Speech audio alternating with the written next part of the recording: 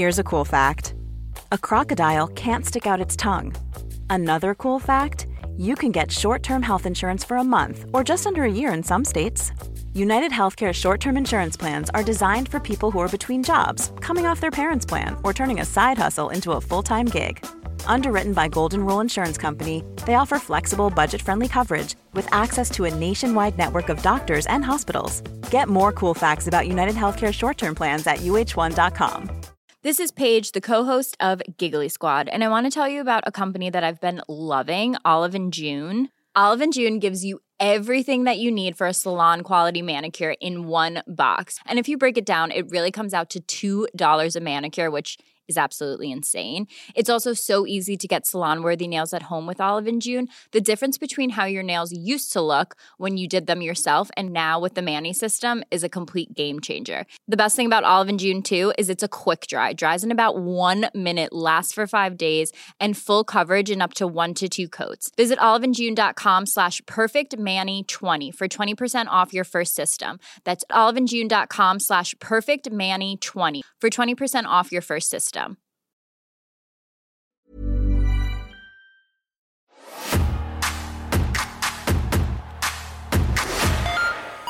Come on to the rock show. Come on to the people's show. Come on to the premiere show, SmackDown. It's the 30th of August in the year of our Lord, 2001. Was Bingo the name of the dog or the farmer?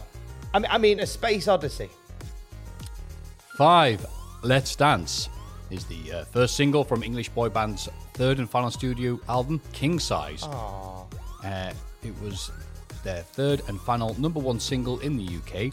The official music video was directed by Max and Dana. Paddy? No, yeah, I was going to say, I don't know why they've listed that, who cares? The music video was utilised a life-sized cardboard image of Conlon, since he was not present at the time of filming, having actually left the band. I remember that. Yes. I remember there being a cardboard cutout in a 5 video. That's It's great, isn't it? amazing. Great blue shithousery.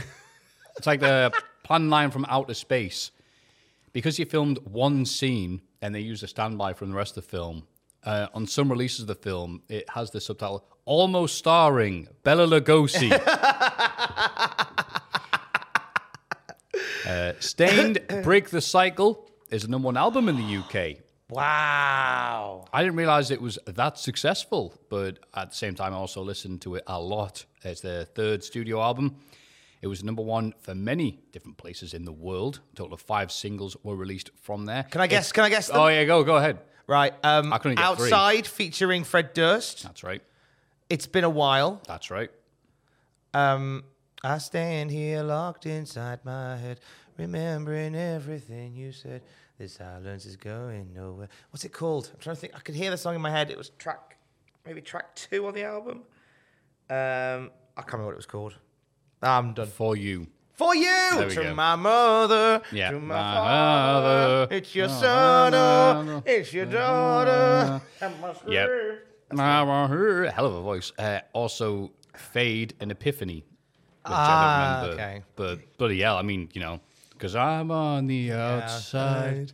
I'm looking. Like, been years since I Real heard. fucking deal, Yeah. Let me see some titties up in here.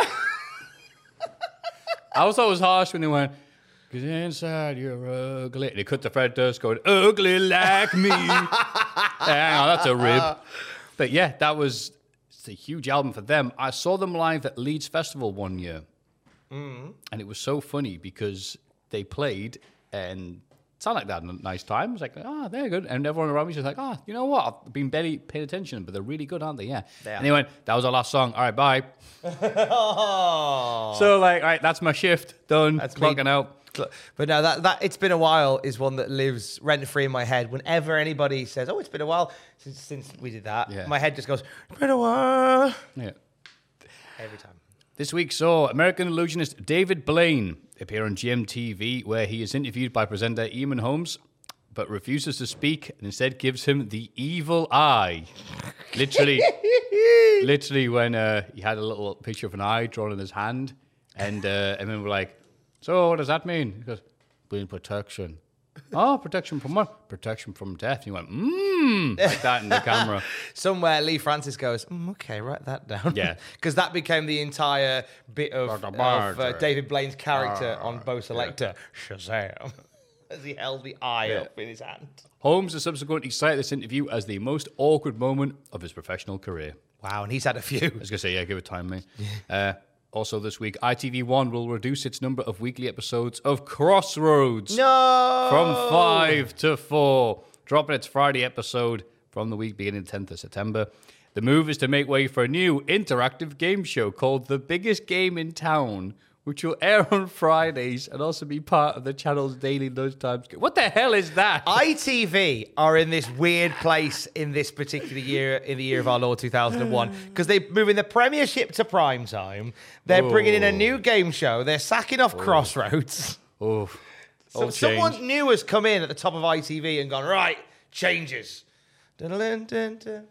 You went, wait, what's your favourite David Bowie album? I'm rather fan of singing that. No, guess again. Is it changes? I see you and I are going to get along well.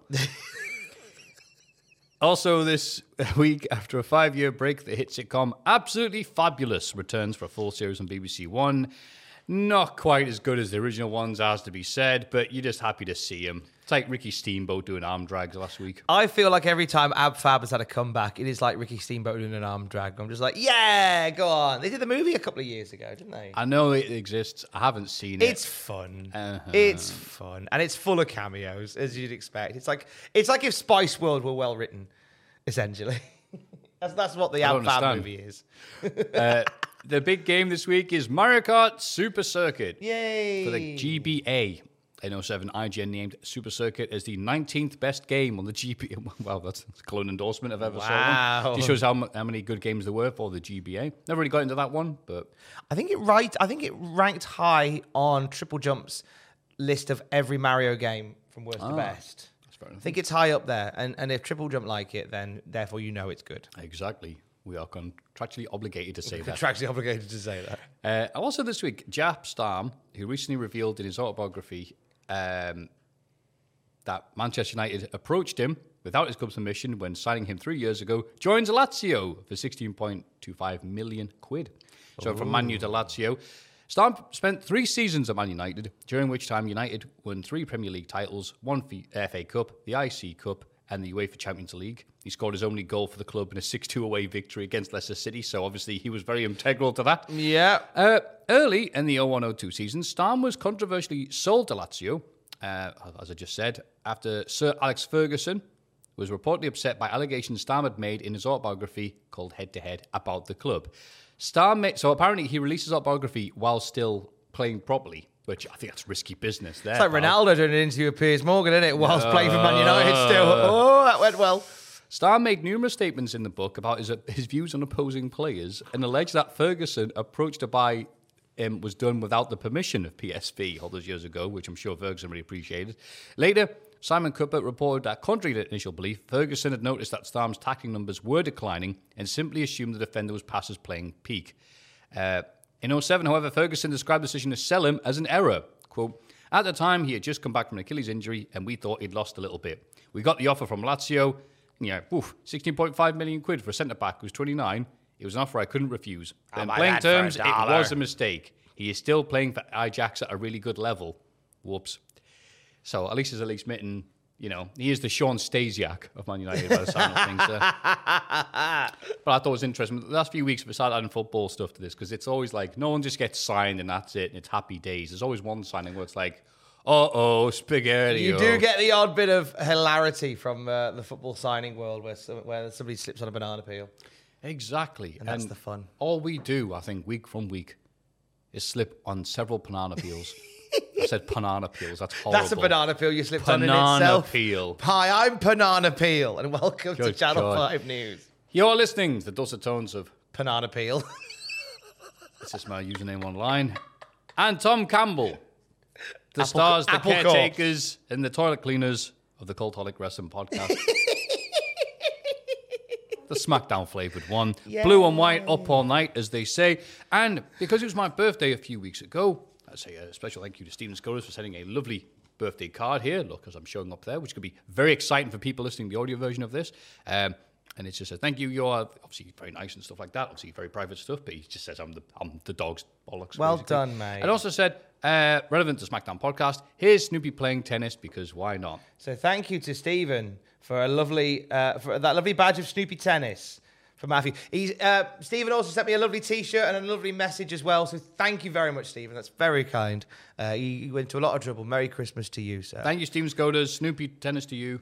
Snoopy tennis to you too. I like that. But yeah, That is great, I like how you called us blue and white and up all night. I'd have gone with blue and white and full of shite, me. That seems more apropos. Talking about yourself there, pal Tom. How are you doing, sir? Oh, it's cold. Christ, it's cold. And I don't normally feel the cold. Like, I've normally got some insulation that keeps me happy during the winter. But I am feeling cold. And Alex, my wife-to-be, she gets cold really easily. She's got very cold bones. She's a cold person. Not really. She's lovely. So there's been many occasions where she'll go, "Are you not cold?" I go, "No, I'm fine." And I woke up this morning and I went, "Oh, a bit chilly this morning." And she went, "Well, in that case, I'm dead. If you're a bit chilly, like I've got frostbite probably." It's like something minus 4 when I walked in this morning. -4. Horrible. Do you always get annoyed that chilly is a description of saying I'm cold, but chili the food is bastard hot? The English language is fucking... Who came up with that? Right, lads. Iceland's going to be full of green and Greenland's going to be full of ice. So, Good English people. what's a singular word? So we've got rat. What if there's a multiple of a rat? We call them rats. Okay, so I've got a mouse, so a plural would be mouses. No, mice. Why? Okay, we've got... What about if there's more than one sheep? I will call them sheep. The English language is buggered. Yeah, because English language is like the alliance right now. We'll let anybody in and make a mess of it. By lots of things. Bloody hell. Also, I had a sick day yesterday. Day before recording this. Oh, my God. I had a sick day because I got caught in the rain. Wasting my time on the ground. If you know that song, 10 Points to You, from the Daredevil soundtrack from 2001. I got caught in the rain on 3 occasions on Tuesday. Once going for my run in the morning. Again, leaving the office to meet Alex and her mum and dad in town. And then again, having nipped home to feed the cat. 3 times I got caught in the rain. And I got home and I was like, I feel like arse. And then I ended up saying, like, I think I sat in bed, I put news videos together. They just went to Adam, look, I might just stay home today because I don't feel well. But the news is written, and there we go. But so I had a sick day yesterday, and I slept for about... I woke up at 6, went back to sleep at about 7:30. I think I slept till about 1 in the afternoon. Oh. It sounded like you needed it, mate. I think I needed it. I'm sorry to be laughing and like you tell me this thing about. Oh, no, you can laugh It's at just me the having a fact- sick day, it's I fine. imagine just you said I got caught in the rain like when I was out for my run because we were talking about Stained and you started singing that bloody Daredevil song, so I can actually shut my eyes and picture like the guy from Stained singing like and I keep on running from my problems, and it's just you in slow mo. It's all like poorly lit and dimly lit, Sobbing, and eating it's a just sausage like roll as I go. You know, it looks like because you do it slow motion, that music's playing. It looks like even though you're running, obviously in burning cardio, you're thinking about like my life's decisions. What am I doing? I need to buy a shed and all the other things that you see people in new metal stuff doing. I feed my cat tonight. I buy a shirt tonight. But yeah, so Was Bingo the name of the dog? Go on, pal. what's quite nice is that when I get ill, my body's still quite good at just like getting ill and then getting it out again. Yeah. So like so last night I went, do you know what? I think I'm all right to go in. I'm feeling a little bit better. And then I woke up this morning and I was like, yeah, I feel fine. I just had to have a day where like I just have one very intense day. I need to be sick. Yeah. I'll be sick and then I'm back again with the ill behaviour. By the way, throughout all of this, and it's sensible to point this out, I did take COVID tests and at no point was it COVID. Obviously, if I tested positive for COVID, I wouldn't come in because why would I ruin everybody else's fucking day? So it's fine. But Now, so Tom's getting out of bed, still at slow motion, they're doing the fades between the cuts for more effect, and he's going, I'm gonna lie to work and tell him I didn't have COVID. Camera pans over the right, there's the COVID test that says positive, and the cat looking up and going like, what are you gonna do? I gotta go in, I gotta be a man tonight. and Pablo goes, meow, meow, meow, meow, meow. His little red hat. And you run to work in your shorts, it's still raining. I don't know why I didn't put a coat on. Oh, get the bus. Oh, you could also tell I absolutely razzed my voice last weekend as well, because it's only just coming back. I love it, like, Tom, because obviously, my voice. I know, just like even more preamble before this, but just like, Tom, like, oh no. Tom's like on Monday, sorry, I can't really do the work because I put my voice out. See Tom on the Friday, yelling! I know there's a microphone, but I'm going to yell it anyway! I'm Tom Campbell of Skid Row! Yeah, Puccini, I don't know what's happened. It must be the winter. I don't understand why I'm up, why I'm poorly. Room full of people saw him thinking to himself, I don't know what happened. There's evidence, and the scene of the crime was filmed.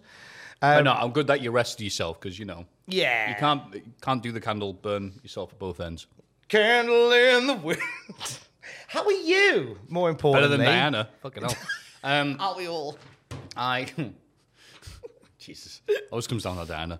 Whenever she does any of the slightest reference of her on the Twitch streams, by the way, everyone's like, hang on, I'm going to say, we all know the Princess Anna jokes. We all know the best of, the greatest hits. But you know what? Play him again, Sam. I'm doing all right. I'm doing the weird thing where I was very tired last night. I did DDP yoga on Monday, and I'm still feeling it. Can we not call it stinker yoga? It doesn't sound that impressive when I say Stinker it. It's yoga. a stinker when he's away from me. Well, you know, he sucks. You know what? That's the effect this podcast has. Well, he looks like shit in 2001. I better do his yoga. So I did that, and I forgot just how bloody intense yoga could be. So I'm like, fine. So I've had that thing where the body's like, all right, like you're not going to be doing any running in the rain either. Running in the rain, doing So like DDP yoga. right. So like yesterday I'm like, all right, I'm pretty tired, so I'll just go to bed. But I did that thing where if I go to bed too early, like early, it's before midnight, you know, it was like barely 11 p.m. as I'm settled down. My body will do the thing where I'll wake up bright and easy and ready for the day at like 5 a.m. Nice. I'm like, so I have to tell my body, no, we're doing a long one. And then suddenly my body turns into Manuel from Fawlty Towers. It's like, okay, no, like, no, go to bed. So I just like resting there, watching more What Happened videos about my muscles. That's become my go-to sleep thing. Welcome, everybody. You know, just that voice helped me go to bed. But then it doesn't really work. But then eventually, you know, that half an hour before you have to get up, your body goes, oh, sleep. So you do that weird thing where your body's like, you're both tired and awake. But I'm like, no, I had enough sleep. But not enough second sleep, I guess. So That's happened to me where your body decides like half an hour before your alarm goes off. Yeah, you're right. I am tired. You piece of shit. But yeah, but you know what? So I'm good and bad, but mostly good. I'm mostly Snoopy Tennis. Thank you, Steven Scuders. Thank you. So we should move on to the next bit of this lovely podcast. Shouldn't Let's see if we can remember. If Matthew can remember what the next bit is. Mailbag. Yay. Still thought I'd test you. Thank you for these. Next week's our last one of the year, by the way. Last episode of the year next. As if that's the last episode ever. Time, you know. Yeah, time is a construct of human perception. Next week is the last episode of the SmackDown Review for 2022. So your last chance to drop in an email. Shall we preface this in saying then it's going to be the last one we do is the one post September 11th? No. We've got one more before then. That's what I mean. Yeah, yes, we've got 2 weeks' time, isn't it? Well, no, the next one that we do after this is the 30th of August. What's that? 31, 1, 2, 3, 4, 5. Love? Yeah, let's just 6. distract from the fact that I can't count. That's all right, yeah. 6th of September. Tom's talking rubbish, isn't he, Snoopy? How does Snoopy talk? Snoopy doesn't talk, does he? He doesn't talk, does he? Oh, bollocks. If it's ruined now, Tom, go on then. I'm Snoopy, man. Gonna fly my kennel like a plane. It's Ross's impression of me. Fantastic. How you doing, pal? How you doing, pal? I'm gonna fly my kennel like it's a plane. It's so bad when someone does an impression of you to your face and someone nearby goes, oh, it sounds just like you. And you're like, you cheeky bastard. Sorry, what's in the lovely mailbag this week? Mailbag, got some mail here. Hi, Tom and Math. Long-time listener to all the classic reviews, first-time emailer. Listening to the SummerSlam watch-along, I'm one of those who listens rather than watching the pay-per-view. You coward. I had a thought towards the end of the podcast about a role reversal of the invasion. WWF wrestlers who were invading WCW, but the storylines were the same, i.e. it was Kimberly Page being stalked by The Undertaker. See where we're going? So this is like the Bizarro invasion. Well, I think people we're would have, talking about today. but people would have looked at that and gone, "Yeah, you know what? Fair play, Undertaker." Yeah, it's like he would have ended up marrying her knowing The Undertaker.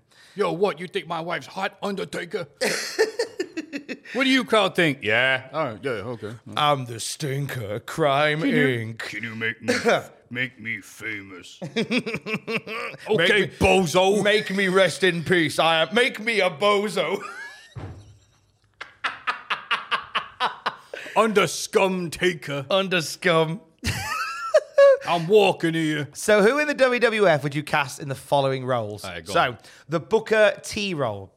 The last champion who takes a pay cut to work their ass off but still gets shoved down the cart and takes a few years to get back up. I would probably say Kurt Angle. I was going to say, yeah, definitely. I think Kurt Angle would be the guy that would get over there, get jobbed out, but eventually earn his stripes. The DDP role, i.e. another main eventer who takes a pay cut to be humiliated and turned into the Stinker. Well, The Undertaker. Possibly. Or Chris Jericho. Yeah, Jericho's used to that treatment, given that that's what happened to when we went to WWF from WCW, so yeah, I can see that. Yeah. The RVD role, the wrestler who gets really over despite being associated with the invasion. That's got to be Steve Austin. Jeff Hardy. Oh, Jeff Hardy. I think he was bullying under people. Austin's not over no matter what. Oh, okay, fair enough. Imagine, All right, so... oh, here come the heel Hardys. Kind of like, we're not going to boo them. Right, with you. Yeah, so yeah, I think the Hardy Boys would probably... The Hardy Boys would be a good shout. I think the Hardy Boys collectively. Yeah, that'd be good, because then 3 count be like, hey, who are these 3 count knockoffs?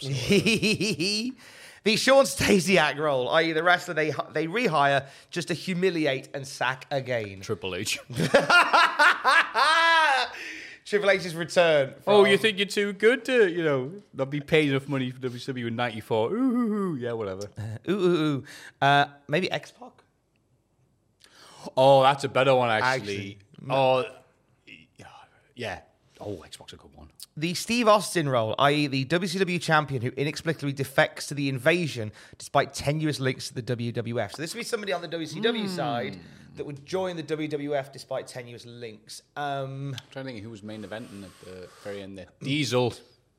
Maybe, yeah. I was going to say DDP. Because DDP would be like, I always wanted to work for Vince, even though he's a bozo. I can see Nash doing it because he was there. Yeah, before. Nash would be a good shout. DDP, apart from that one time he drove the honky tonk man down the ring, his pink Cadillac, didn't. That probably makes more sense. Yeah. Love what you guys do with all the tangents and the bollocks. Keep up the good work, lads. That's from Joe Fuchs. He certainly does. Thank you, Joe Fuchs. I was going to do a mocking thing then, go at the end of DDP Rugby by Tuvok from Voyager. But otherwise, I don't want to open myself up to more Star Trek comparisons. But thank you for the lovely question. Oh, good. You haven't got any of those this week, don't worry. It's something else, though, but certainly not that.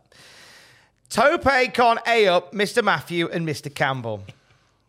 About a year ago, I shared my story with both of you on your Twitch streams about when I was in hospital and listening back through the classic SmackDown reviews. I remember.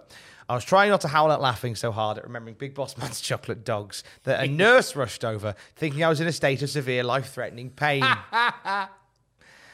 It's good work what we do. However, today's story takes me to my workplace.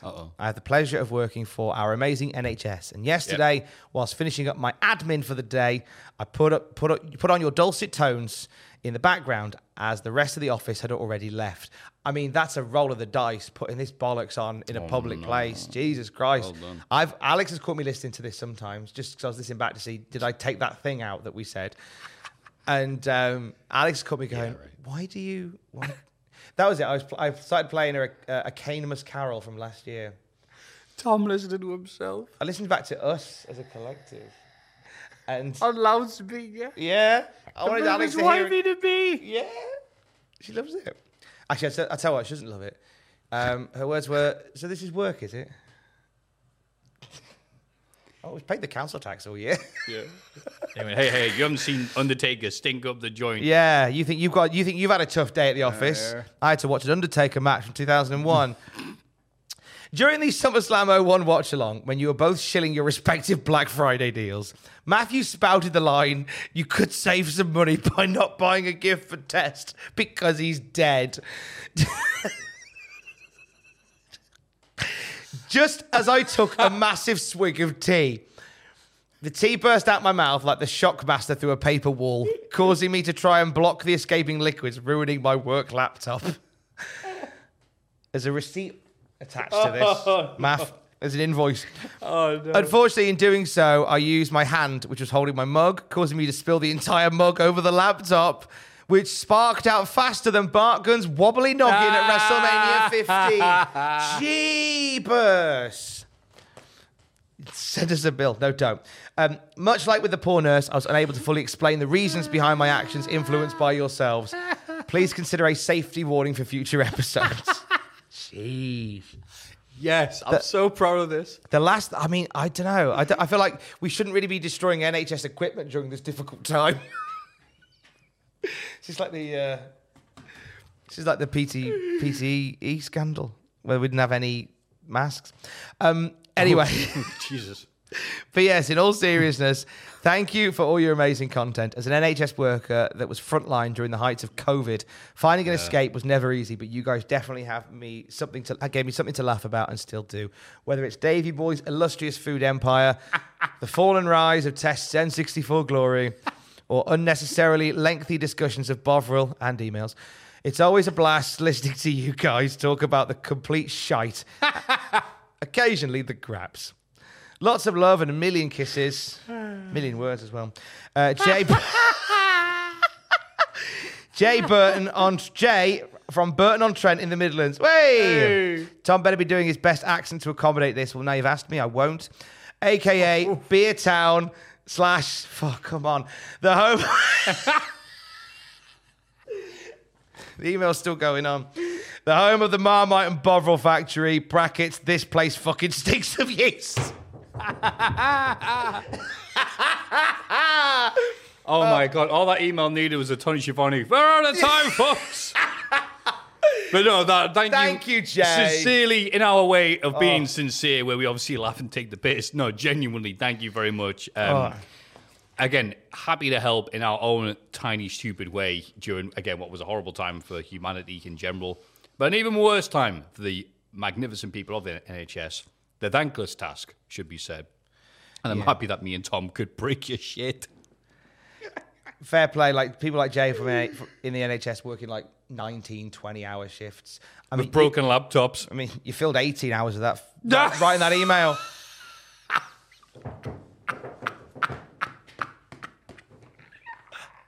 Hard at work. Yeah, right. Oh, we're joking. We're joking. We love you. We love you. Matt Hancock's got a point.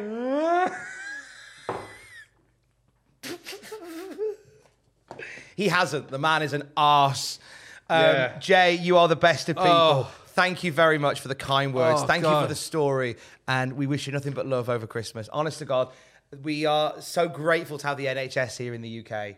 And over Christmas, they are inundated, not just with people who are falling ill because of how fucking cold it is. We're expected to see an influx of people in hospitals this year because of the dropping temperatures and this ridiculous energy bill crisis that we're going through in the UK that we shouldn't be facing. So the NHS is going to be inundated with that on top of the usual illnesses and the usual fucking idiots that overdo it at Christmas time who suddenly go, I got pissed and fell on a flight of stairs. I need help immediately. God bless the NHS. And if you're one of our amazing NHS workers that listen to this, holy hell, this podcast is barely a grain of sand in the great desert of gratitude that we owe you. Yes. Thank you. Having said that, it is mildly amusing to me just picturing it that you work at the NHS and you're in hospital for a bit. So do you just like, right, that's the end of my shift, and you just got in bed.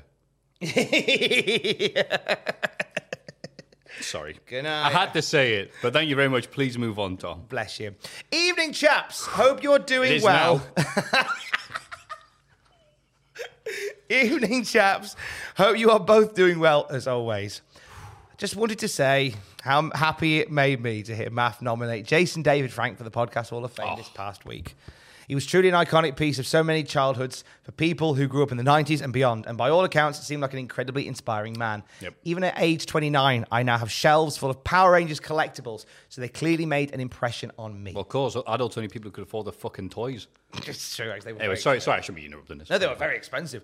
Due to Matthew's lovely short overlook, it brought me to this idea for a wrist piss. that I was going to send into the proper podcast, but felt it may be more appropriate based in a timeline where Power Rangers would have still been cool, like in 2001. You know what? We'll still have more idea of it than Ross or Jack. So It's very absolutely fair true. enough, It's yeah. very true. And I'm glad you send it into the classic SmackDown review, you know, where we embrace long as fuck emails.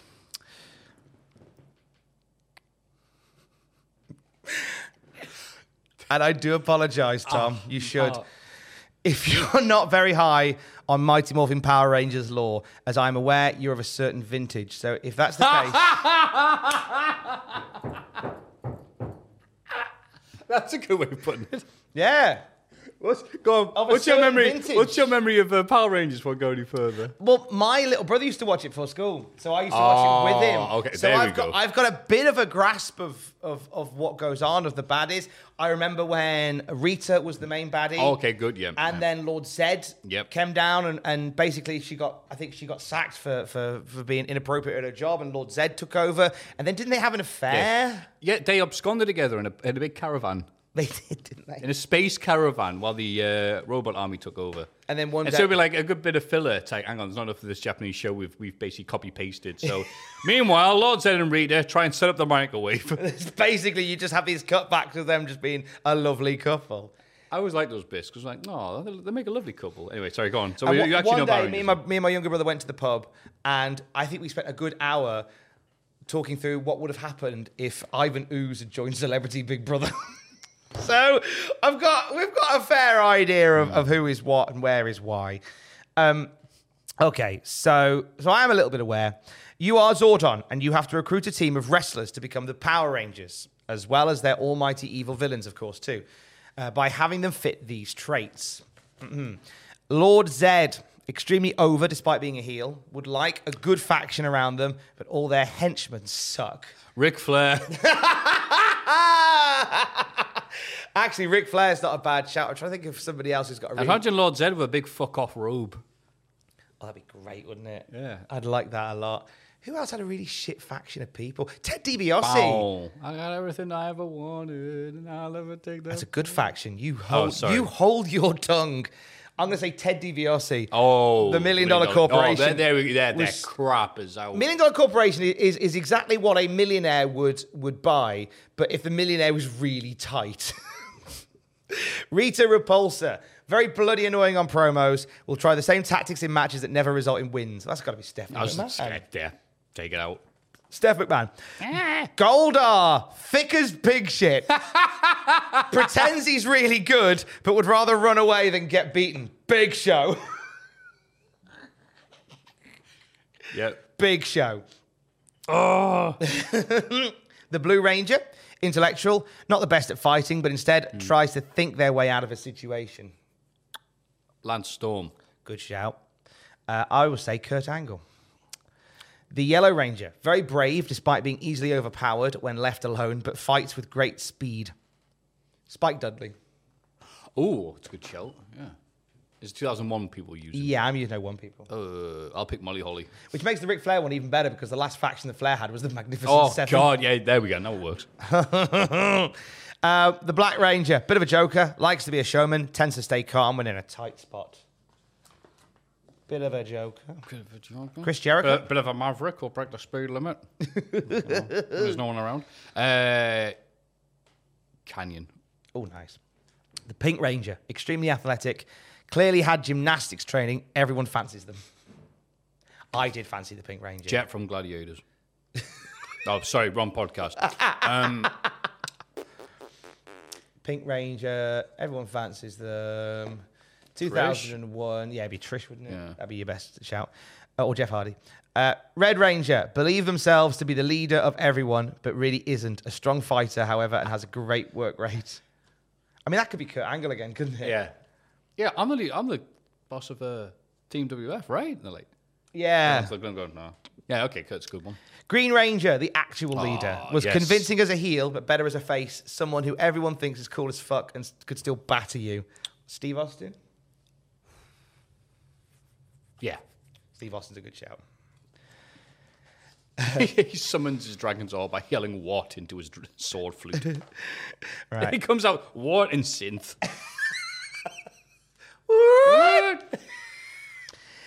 I did try to not make this too long, but you fucking failed. I like Salty Tom. Otherwise, I'd be putting a ton of characters in that you'd never heard of at all. Well, thanks for not making it too long. Oh, and I fucking... Oh, go on, Columbo. P.S. I was going to put Ivan Ooze in there, however. Oh. He was buried underground for years, can shoot lightning from his hands, and when found underground, he hatched from an egg. So clearly he's the Undertaker in an alternative timeline. That's very good, actually. That's very good. Hey, bozo, Ivan Ooze, you're stalking my wife. Thanks, guys, for giving me something to listen to so I don't go insane on my own every night. Much love. And that's from Dan Rush. What a rush indeed. What a- Thank you very much, Dan Rush. I appreciate that. And even better, not just out of respect for a man who loved the character and franchise that he was associated with for decades, also appeared many times. It also was a lovely series of a lovely cartoon intro that Irrelevant 2 Cultaholic goes diddler diddler diddler diddler diddler diddler diddler diddler diddler. Hey! Diddler diddler. So thank you very much for Diddler the- Rangers. Diddler diddler. Classic@cultaholic.com. If you want to send an email in, it's your last chance for the year next week. Should we have a little look at the world? There's a strike on. Should we have a little look at the world of the rest? Oh, go on then, yes. More preamble, please. Just a few little bits, and then we'll get into Smacketh Downer for this week. The WWF had their investors call this week. So the World Wrestling Federation releasing its first quarter earnings, revealing total revenue is $90.7 million, which is down from this time last year, which was 101.9. So they're losing money. Oh, no. Live and televised. Oh, my anus bleeds. Live and televised revenues down 4%. Oh. Live event revenues down from 18.6 to 14.9 million. Attendance was down from 611,000 to 415,000 in total. Oh, that's actually quite bad. Pay-per-view revenues were up though, thanks to Invasion, which got us which went to 1.4 as opposed to 1.2 for last year. Okay. Thanks to the agreement with Viacom to air WWF programming, TV rights fees more than doubled.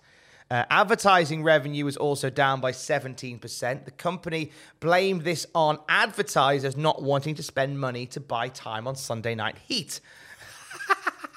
Of course they did. Merch was down. It's their fault for not wanting to sponsor or advertise, I should say, in a crap show. Yeah, why don't you want to watch our crap show?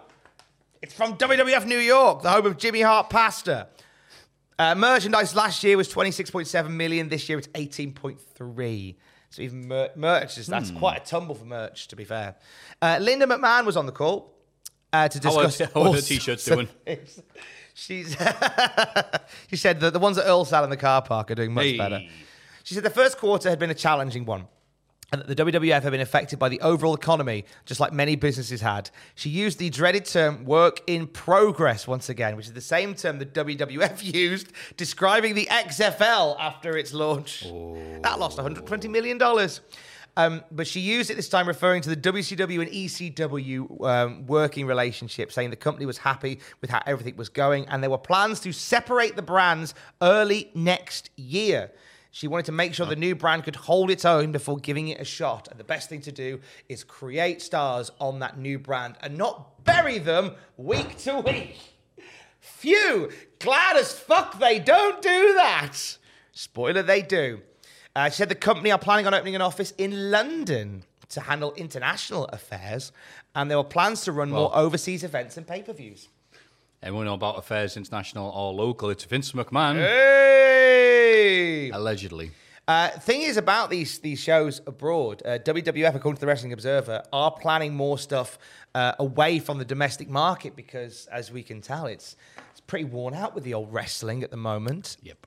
The addition of a second touring company next year is going to lead to potential overseas touring. The holdback is that 2 days of television per week mean that it's going to be difficult to have two rosters at the moment because they want to need like the key people for TV twice a week. But at the same time, they say that. But do you know that in 1995, right? Or was it 94? I think it was 95. There was a one point in 95 and actually 94 where WWF had 3 touring brands, 3 touring rosters. At the time where the roster was at its shittest, they were sending 3 groups of people out to do live events. I believe that there was one live event that was headlined by Greg Valentine versus Bob Backlund in 1995.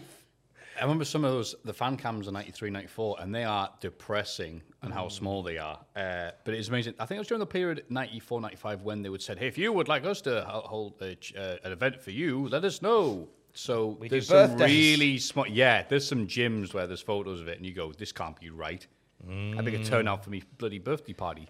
They finally figured that out by just going, let's just run less and make them bigger deals. I don't know why they didn't do that earlier, but like, there's one fan cam I've got. It's the main event, Razor Ramon defending his IC title against Quebecer Pierre.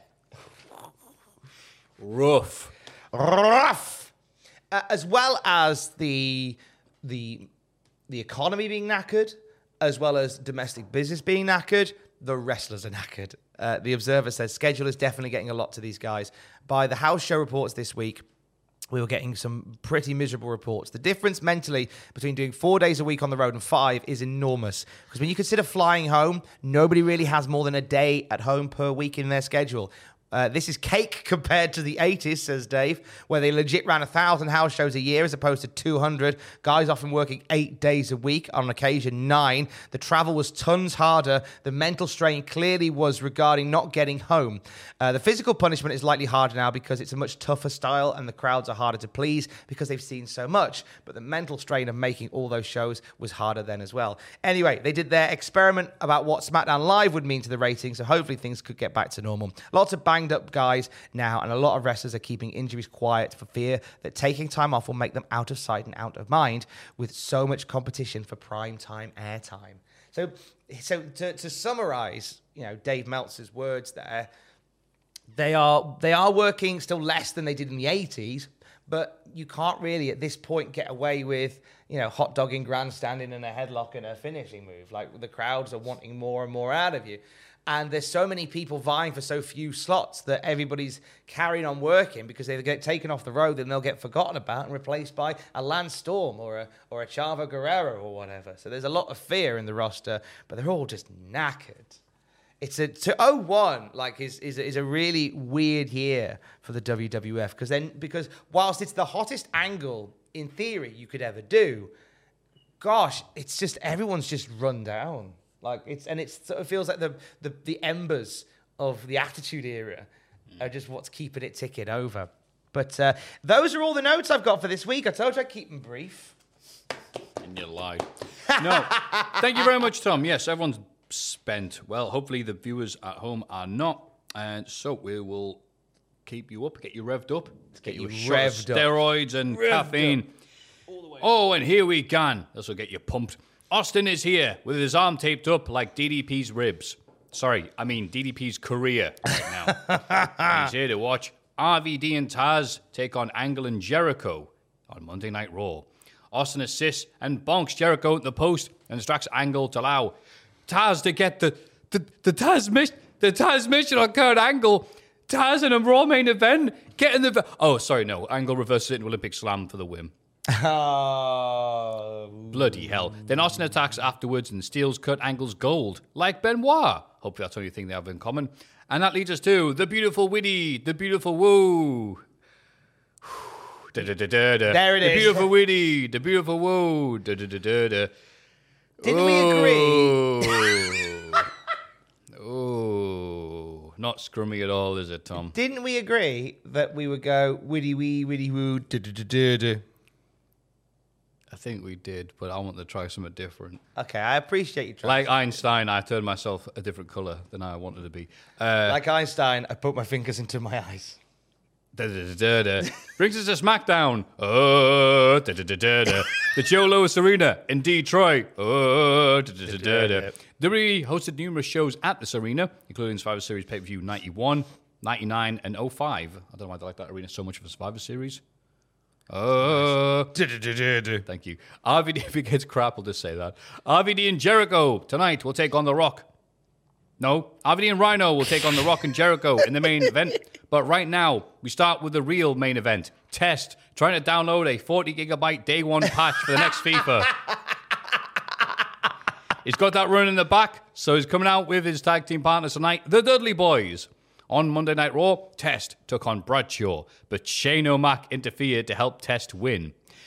Test needed help to win a singles match against a tag guy. Stick to Maricot circuit, Test. Why did Michael Cole go, this unusual new friendship between Shane and Test? Like, they've been on-off friends for years. Yeah. I don't know why they act like it's a new thing. Cole just doesn't do any research for the Shane McMahon stuff. He's like, or Test. He's like, why did Test turn on his friends? Did he have like who beat the shit out of him? Just have amnesia when it comes to Test. Yeah. Test. Who's amnesia. that guy? A guy Simpson, so boring. eh? Yeah, a guy so boring he can't remember anything about him. The APA is taking them on tonight and have Big Show with them. And the crowd loves him again for some reason, for the second week in a row. Farouk takes a reverse 3D, as I've put in here, a D3. Is that the best you could write, Matthew? Nice. Jesus Christ. To allow Test to get the advantage of a big Farouk, as Taz yells, "Nut for nuttin" on commentary. He is on one tonight, by the way. Big Show gets the big fat tag, and the crowd adore him and his girth. All three lads have to team up to land the 3D after they failed one last week. Wow, I like the storyline here. Like, I loved that. we couldn't do this last week just ourselves. Let's all of us do them. And they do it. A double flapjack and Bubba doing the cutter. That looks sweet. Then Bradshaw ignores everything that's just happened, delivers the clothesline from Detroit to end it to another very big pop. Wow. A nice little match here to start the show and let the horses loose. Oh, I kind of wish that big 3D had won it. Right. That felt like the finish. But then Bradshaw went, no, we have to win. You prick. Clothesline from Detroit. 17,000 in attendance tonight. And all of them get up and gan rage for Kurt Angle as he heads to the ring. 17,000 for a SmackDown? That must be exaggerated. It's weird, isn't it? Saying it's like, oh, we'll run our ass currently with the ratings and the attendance. 17,000 here in Joe Louis Arena. He must be thrilled. Kurt Angle explains he is mad at the Alliance, not appreciating his offering of milk when they were eating cookies for Austin Appreciation Night. Huh, he says.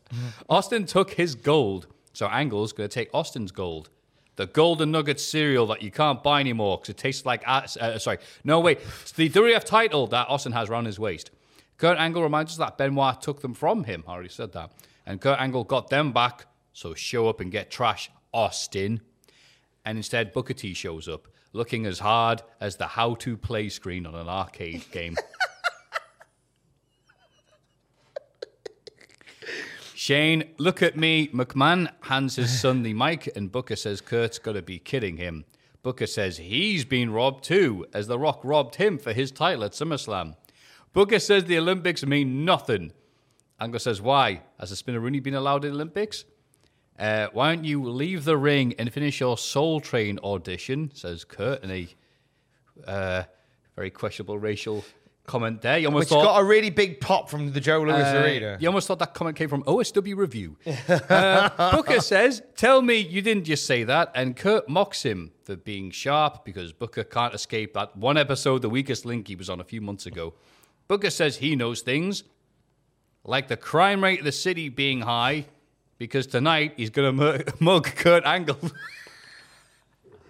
That's not a bad line by Booker T standards. It was a great line. I wish he'd said murder, though, now you've said that. I'm going to mug Kurt Angle. Crime rate's high, so I'm going to steal your wallet. It's like, you could kill him. Just a thought. Crime rate's high, and tonight I'm going to identity fraud Kurt Angle. Tom's comments next week. Well, you know, it's ratings are down and it's issues people having to do double duty because Kurt Angle was murdered last week by Booker T. Kurt Angle, though, doesn't want to let on that he's been murdered. So now his zombified corpse is still coming into work just in case Chris Kanyon gets a fucking decent slot. Come on, Tom. I was just having a little laugh here. You didn't need to bring real-life Kurt Angle into this. Something that would genuinely happen. Sorry, I got that mixed up with my TNA Impact Classic review. Sorry about that. Kurt isn't asked about Booker. So he's like, yeah, sure, Wrestle Unite, whatever. So Shane tries to sneak attack Kurt, but you're not messing with 01 red, white, and blue French Kurt Angle, who decks both of them, and they both run for their lives because Booker and Shane stink. Then Austin appears, on the Titantron and mocks Angle and his medals. Oh, what? Austin's round the back of the arena if Kurt Angle wants him. Kurt Angle heads outside and bumps into Tom's mate, Scotty 2 Hottie, who tells Kurt that, respectfully, he doesn't want to wrestle women because it's not for him, but he doesn't have anything against other people doing it. So Angle very naturally responds by hounding him off Twitter. Very measured there, Kurt. Well done. Measured response there. Yeah, cheers, pal. What do you think this lovely segment, Tom? Well, with that promo, do we think the Angle bit went on too long? Which one of the 4 segments? Jeez. I mean, it's true, yeah. Like, from the moment Angle walked out, I just feel like it dragged. I would say It so. felt so hefty compared to like the 2.5 minute belter that we had with the APA, Big Show, Dudley's, and Test. I would say because Kurt's so bloody over right now, no, it was fine. No. Then Booker came out and took for ages, and they went back and forth for ages. And then just when you thought the segment had finished, then Austin appears and talks for ages. And Hottie's like, hi, can I have a crumb? I was like, yeah, sure. And then Scotty turns up a bit, bless him. I thought it was fine. I just thought it felt very long in the tooth. When you could have had it, do we want to give a bit more time to APA? No, probably not. Yeah, would you rather have a longer Big Show match or... There's a few things on this show that feel weirdly long. I don't know whether I was just a bit sleepy when I watched it. I don't know. Too Cold Scorpios booked? Anyway, well, funny you said, because here's the Brothers of Destruction. Oh, no, wait, it's just Undertaker, as we get revealed by Michael Cole.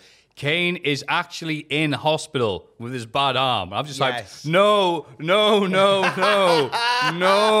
He's due back in a couple of weeks. No. It's fine. How dare you? I thought you had to wrestle hurt forever. How dare you actually get medical assistance like that guy who sent in that long email? Ross Report said that his infected elbow is finally getting some treatment, despite the fact that he's worked through it for weeks on end. But he's taking a couple of weeks just to get it properly looked at, and then he'll be back. Wait, we said the live reaction from the crowd is to be told Kane's not going to be here. Refund. Ladies and gentlemen, Kane will not be performing tonight. We're in front of 3,000 people.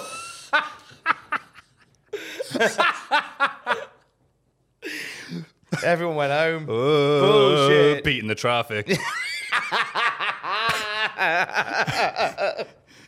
Oh, it's okay though, Tom. It's almost as if Kane's here in spirit because Undertaker will be taking on Albert. Yes, I'm sure this will definitely be on the same level as Kane versus Albert from a few months ago. Of course it will.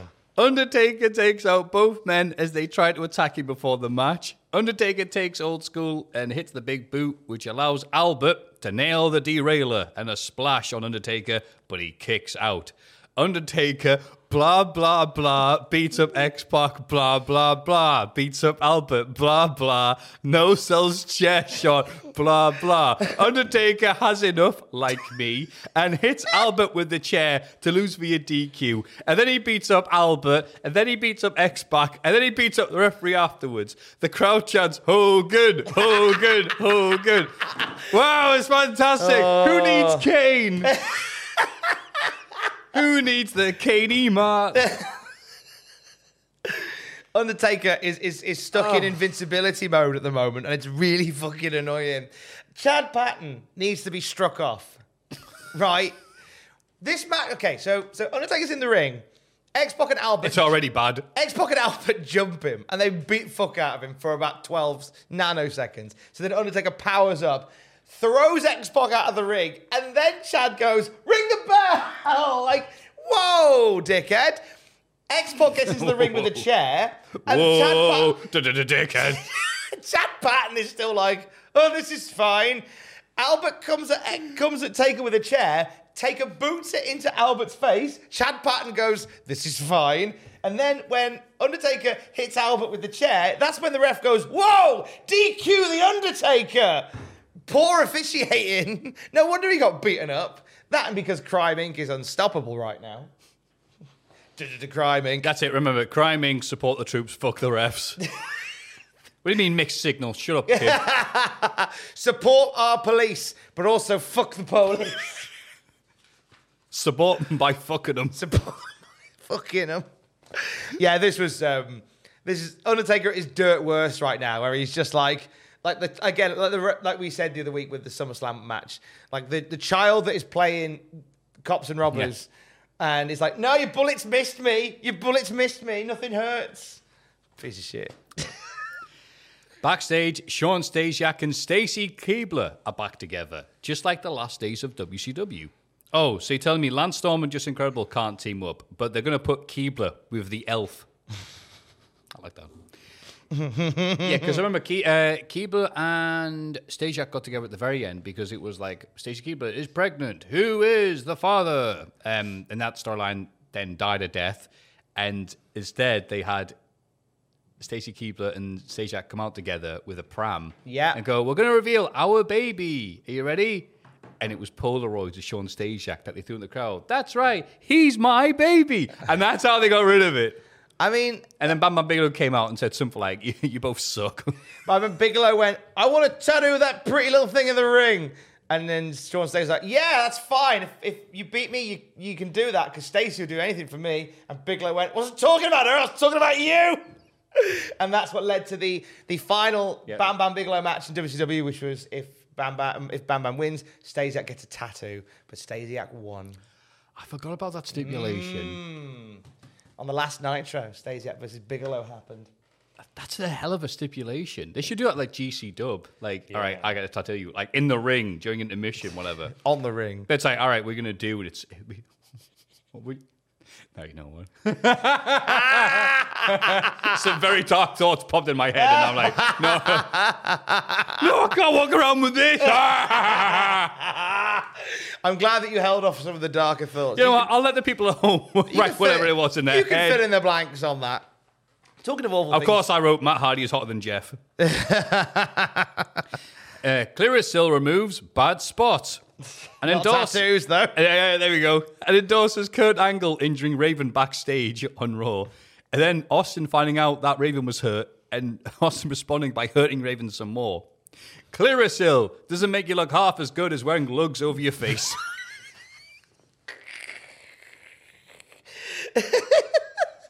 Don't worry, Tom, it gets worse. Good. On Raw, Sean Stasiak put a bucket full of milk ready for Kurt Angle to run under, only for it to land on Debs. Wah. Stasiak and Keibler do a runner. We then see Debs watching this on SmackDown, trying to act, meaning she goes, oh. Then Keibler presents a sorry present, which is more cookies for Debs. It goes as well as when Mrs. Doyle was given the coffee machine on Father Ted. Debs attacks both of them and they leave, and Debs yells something about those being Starbucks cookies, and the crowd doesn't react because they have no idea what she's fucking going on about. It's bloody usual.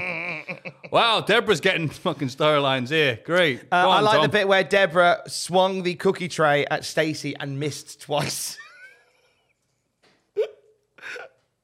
Dear. Oh, Debs. Thanks, Debs. Christian tries to talk to his grandma on the phone, but she's not accepting the charges. Ha ha ha. Leave her alone, bless her. They're always ringing her. Edges. She likes Edge. Edge needs to talk to Christian because Christian keeps getting him title shots so they can be the tag team US King of the Ring champions once more. Edge King says, of the Ring Continental. Oh, sorry, I beg your pardon. So he says, all right, I've got a match tonight, defending my title. And Edge says, I want to do this by myself, though. And Christian, I completely understand. Yeah, by yourself. Announcer, he did not understand. Christian, bless him, getting Edge title shots. Bulldog somewhere watching and go, why aren't you my friend? He gets title shots. I want to be his mate. Let me come back. Oh, he's gone from my jeans. He's gone from the Wigan Mines to the Salt Mines by the sound of things. Oh, salty boy. Salty bitch. Austin is outside, still waiting, like Sum 41. In that album that wasn't as good as the first one, but has some good hits. He contemplates using Kurt Angle's medals as a hood ornament, and these feel like the WWF Attitude for PlayStation 1 promo videos. They do feel like... I've said here that tonight, this like the Angle and Austin stuff feels like a weird point-and-click game. Where, like, the video appears, I'm backstage, come and find me. Click to backstage. Oh, he's already left. But look, by that car on the hood, the gold medals. I'm outside, come and meet me. Click to backstage. He's already left. Come on, knock on my door. Kurt Angle heads outside and beats up Tommy Dreamer, which is a reasonable response whenever you see Tommy Dreamer. It is, isn't it? Then Austin kind of tries to hit Angle with his car as he drives away, but kind of doesn't, but kind of does, and yells, "Looking for these?" in a camp manner as he drives off. Did you Thrilling. Did you appreciate? No, did you appreciate the wonderful serendipity of this bit? Serendipity. Yeah, because Austin Serendipity, women are property. Austin attempted to run over Angle in the same car park that he got run over in 1999. I didn't notice that until you noticed it just now. That's good. They even have almost the same camera angles. As Austin's pulling away, he bashes through the gates, and it's just like, that's the same lighting, the same camera, as when all they needed was Austin to hit his car and then orange balloons come out of the boot. Yeah. And they would have been exactly as it was in 99. Yeah, it's the same car park, the Joe Louis. That's right. I'm sorry, I didn't notice because I noticed Austin going, no, get away from me. You're a mentalist. And driving away. Looking for these. Instead of the point and click, we've now gone to those games that you used to see where you'd play with the phone on BBC One or whatever, where it's like, oh no, there's a car. There's a car coming towards you. Press 6 on your phone. Press 6 on your phone. Down. Whoop. Ha ha ha. God, they were rubbish. And I watch them every single time they're on. Rhino hits the ring for the tag match, and we get a replay of that spear he gave The Rock on Raw, and it was a beaut. It's one of these things that pops up on Twitter every few months. I recommend you look for it. The Rock getting bent in half like an Allen key from the beautiful spear he got here. Jericho and Rock head out together, and I'm not exaggerating when I say you can barely hear the commentators over The Rock's pop, which is good for Cole and bad for Taz. Jericho does some stuff, but like the Neeps at Xmas dinner, everyone knows it's there to set up The Rock tagging in, and the reactions are ridiculous. Did I compare The Rock to Turkey? I think I did. Jericho tries for the walls, but RVD counters to get the kick advantage. Taz goes off on him, singing, "Rock, rock, rock, I'm sick of The Rock." It's because Taz is the size of a pebble. Rock red hot tags in and decks RVD and Rhino until Booker shows up to get decked by The Rock as well, because why not? Rock sets up the people's elbow, and the dive from some dude in the crowd to grab The Rock's elbow pad as he gets it thrown in is amazing. Tom, when you post this, do a gif of that, or I will, and I'll get all the likes on Twitter. But then Shane sends Rock flying, because of course he does. So because of Shane, of course, Shane is stronger than RVD, Rhino, and Booker T combined. Jericho decks him, RVD decks Jericho, and RVD taunts right into a Rock bottom. Booker distracts again, and Rhino gives Rock another spear. Look at me. A gore for the pin. Holy shit, was not expecting that. No. Rhino pinned The Rock. Rhino pinned The Rock. Wow. Rhino holds a pinfall victory over Dwayne The Rock Johnson. I did not know that. I didn't know that either. Spoiler for the end of the podcast. But Rhino holds a pin over The Rock. Isn't that great? Wow. Match was all about the crazy reactions and that one dude diving over all his mates to get the elbow pad, like the biggest scrum you've ever seen. There was a couple of other bits I noticed from this match. I believe this is the debut of The Breakdown, which is Chris Jericho's new finisher at this point. He's gone through a few in his time, and he gives us the first. It's like a forward rush, a bit like Jeff Jarrett's Yeah, it's stroke. exactly the stroke. It's the Jeff Jarrett stroke, but he calls it The Breakdown. We don't get it named yet. It doesn't get named. It just sort of it's a bit of like an ancillary move at this point, but he does end up using it as a finish by the end of the year. Also, Jesus Christ, RVD, I think maybe dislocated Jericho's skull when Jericho had McMahon in the walls of Jericho, and Van Dam comes off the top rope with the flying kick. And I thought he shattered his jaw on it. He lands it flush. Yeah. Like I said, we are during the period now where people are like, why wasn't RVD just given the title and all the gold in the world? It's because he was kicking the fuck out of people and hurting them. So it was like, if you can pull your punches, your punches no one's scared of in the slightest. I'll take an RVD punch, bloody hell.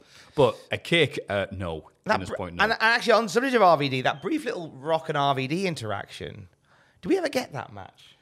On a pay-per-view, I don't think so. I don't think we ever did. Off the top of my head, no. No, I don't think we did either. Like I said, because RVD he gets his highest push for a while the following few months. And by the time he's at that high level, Rock's long gone. So maybe on Raw or SmackDown they get maybe a singles match, I want to say. But I'll have to find out in the next coming months. But like I said, you better do a gif of that dude diving over his mates. Because you can tell he was wearing Adidas Mad Handle, which sponsors... Adidas sponsors... it's crap, Is it Adidas or Adidas? I've always said Adidas. It was I've only always until I said heard Run Adidas. DMC's song, I thought, oh, maybe my Adidas. Sponsors Christian getting Edge DQ'd on Raw because Christian was worried that Edge was about to lose his IC title, and he saved the title for him. Edge was wrestling Hugh Morris. So Edge was visibly mad at Christian for doing that, because how dare you? Adidas Mad Handle, only at Foot Locker, where you can also buy lugs. Yay! Thou shalt not worship false shoes. When you go to a Foot Locker, if you pick up a pair of Adidas, the lugs come to life across the store and just kick fuck out of you. Adidas Mad Handle is Stephanie McMahon and lugs is China. She's looking out to you. Anyway, meanwhile, in William Regal's bloody war room, Regal says bloody Booker T cost bloody Rock the bloody match against bloody Rhino. What bloody next? Then Tori Wilson shows up to sex everywhere. She's giving it all. Hey, I'm a woman with needs, and I need something, Regal. And Regal giving his best Rick Mail face. Honestly. Regal's been waiting for this skit. Tori asked for a job, so Regal gives her one. Oh! No, actually, Regal declines because she's with the Alliance. So Tori says, but I love a man with an accent. Accents drive her insane. Regal grins. Tajiri, you drive me crazy. Regal stops grinning. Crowd pops. Yes. And obviously Tajiri just does Japanese stuff. And she's like, oh, I love it. Lance Storm shows up to complain about dwarves.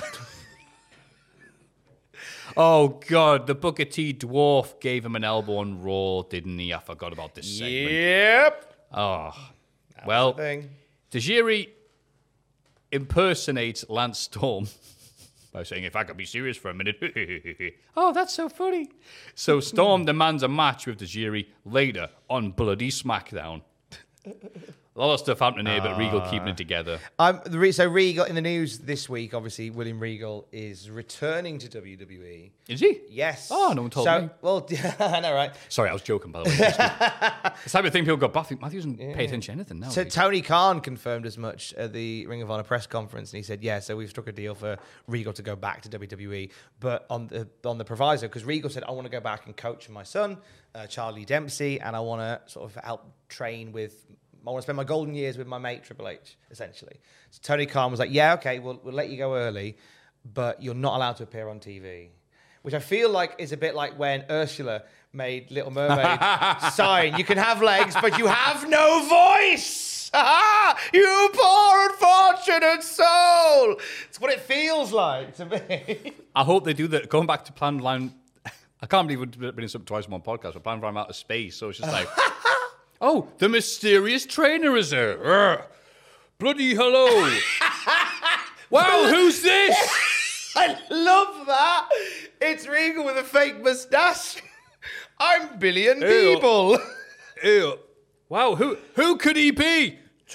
Tony St. Clair back in the day. I tell you, he had this nervous twitch. Who is it? Who? What are you, a bloody owl? Anyway. Tony Khan has a special test. He goes up to Billy. Don't say So you're test. Billy and Beagle? Oh, yes, I am.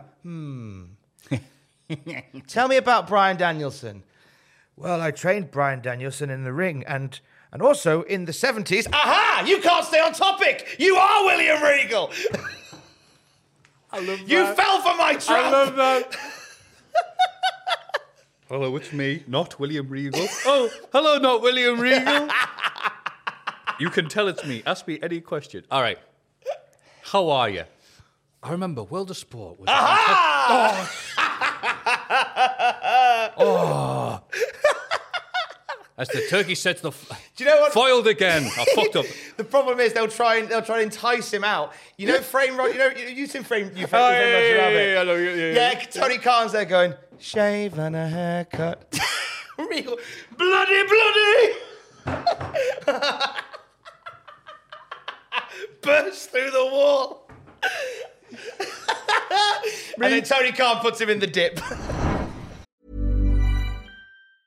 Quality sleep is essential. That's why the Sleep Number Smart Bed is designed for your ever-evolving sleep needs. Need a bed that's firmer or softer on either side? Helps you sleep at a comfortable temperature? Sleep Number Smart Beds let you individualize your comfort, so you sleep better together. J.D. Power ranks Sleep Number number 1 in customer satisfaction with mattresses purchased in-store. And now, save 50% on the Sleep Number Limited Edition Smart Bed for a limited time. For J.D. Power 2023 award information, visit jdpower.com/awards. Only at a Sleep Number store or sleepnumber.com.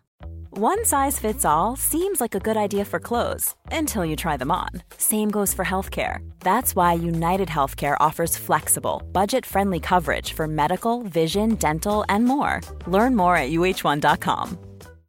Hey, Dave. Yeah, Randy. Since we founded Bombas, we've always said our socks, underwear, and T-shirts are super soft. Any new ideas? Maybe sublimely soft. Or disgustingly cozy. Wait, what? I got it. Bombas. Absurdly comfortable essentials for yourself and for those facing homelessness. Because one purchased equals one donated. Wow, did we just write an ad? Yes. Bombas. Big comfort for everyone. Go to bombas.com/ACAST and use code ACAST for 20% off your first purchase.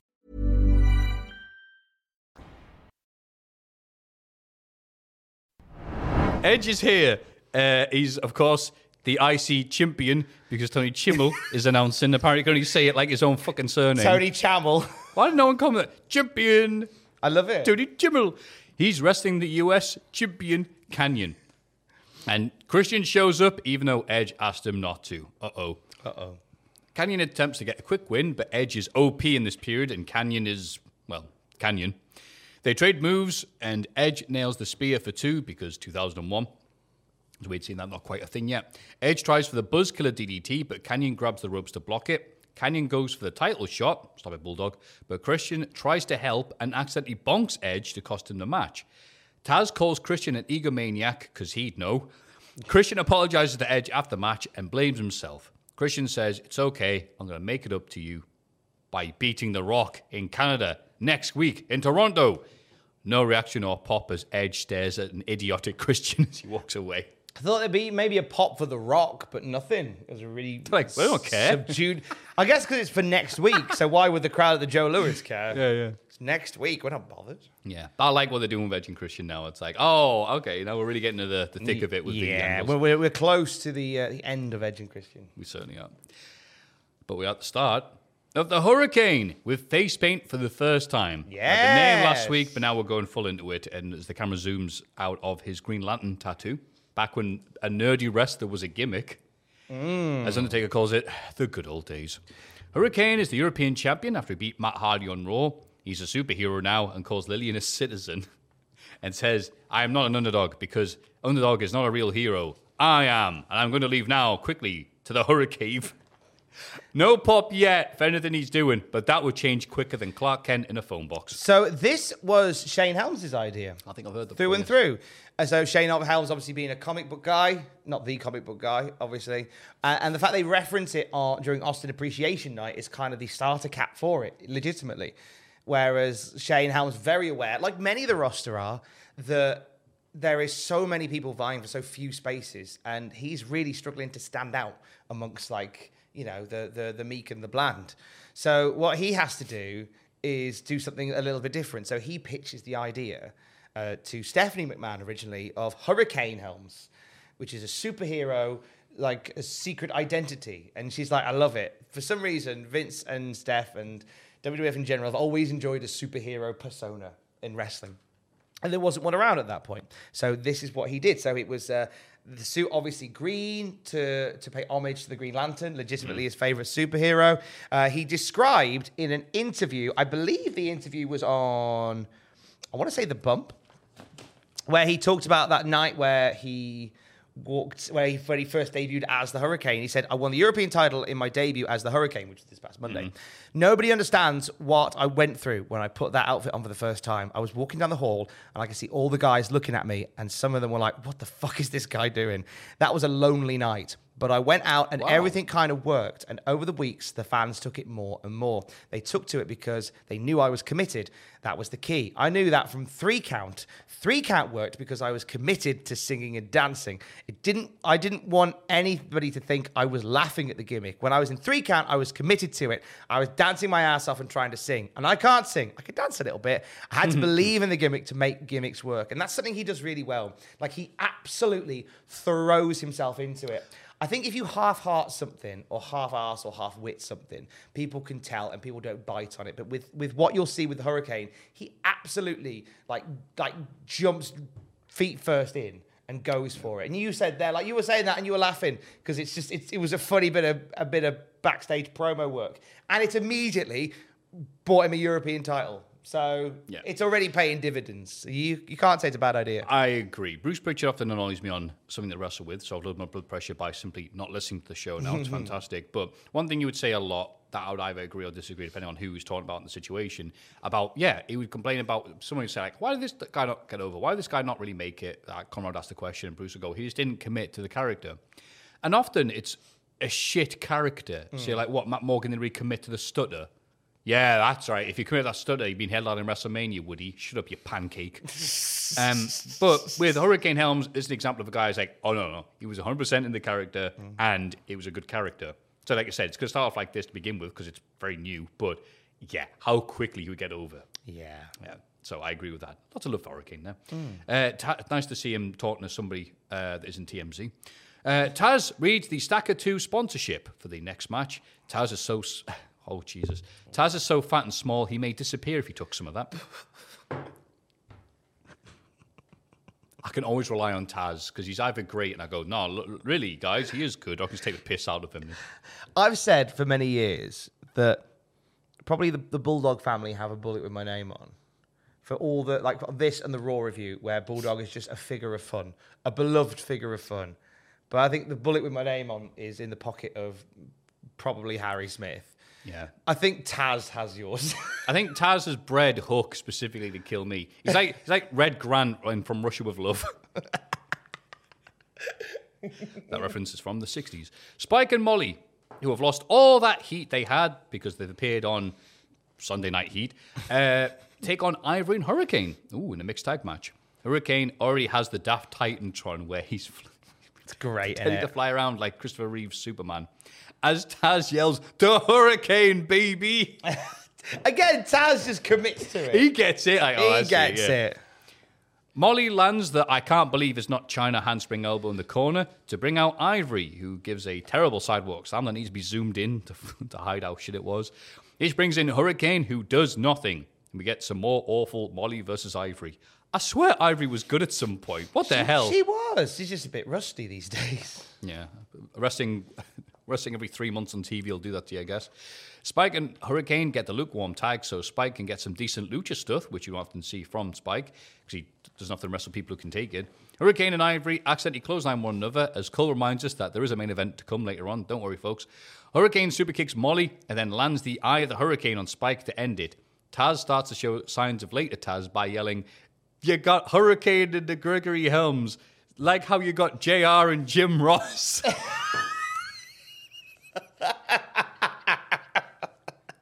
JR is the evil version of Jim Ross. Oh, what did you think of this? Fun match. As you say, a bit ropey at points. First interaction between Helms and Molly. I think maybe not long, week or two. Yeah. And then we get a character resurgence from Molly Holly as well, which we'll get into. Don't know where bloody Spike. So. No. Austin mocks Kurt from someplace outside and says, all we have here is a failure to communicate. Because Austin's stealing from Cool Hand Luke, which is a very good film. Have you ever seen that? I've never seen Cool Hand Luke. Oh, it's a blinder. It's Paul Newman in prison. But basically, the prison's one of those really tough ones you hear about. And he's just like, I'm going to fight against this. He's arrested because he's taken, I think he's taken, with a baseball bat, the tops off parking meters. He's just drunk. And they're like, all right. So his whole thing is rebelling against the system. So, of course, Austin can relate to that. And he just, the guy keeps on making him do stuff until he's warms and down. It's like, we have a failure to communicate. Brilliant. Anyway, he teases flushing his medals down the sewer. But nah. I won't do that. I thought of something better. What? Stay tuned for more Austin. As he's gonna burst into existence somewhere else within the arena, within the confines or the extremities of the arena. Get his little stone out, get the gateway things, and God of War someplace else. That would have been nice if Angle had seen him. He just like opens up a portal like in Rick and Morty and just backdrops through it. Yeah. Just disappears. Or like Angle goes, hey, I know that street. He's like, so what you gonna do? Oh, he's here!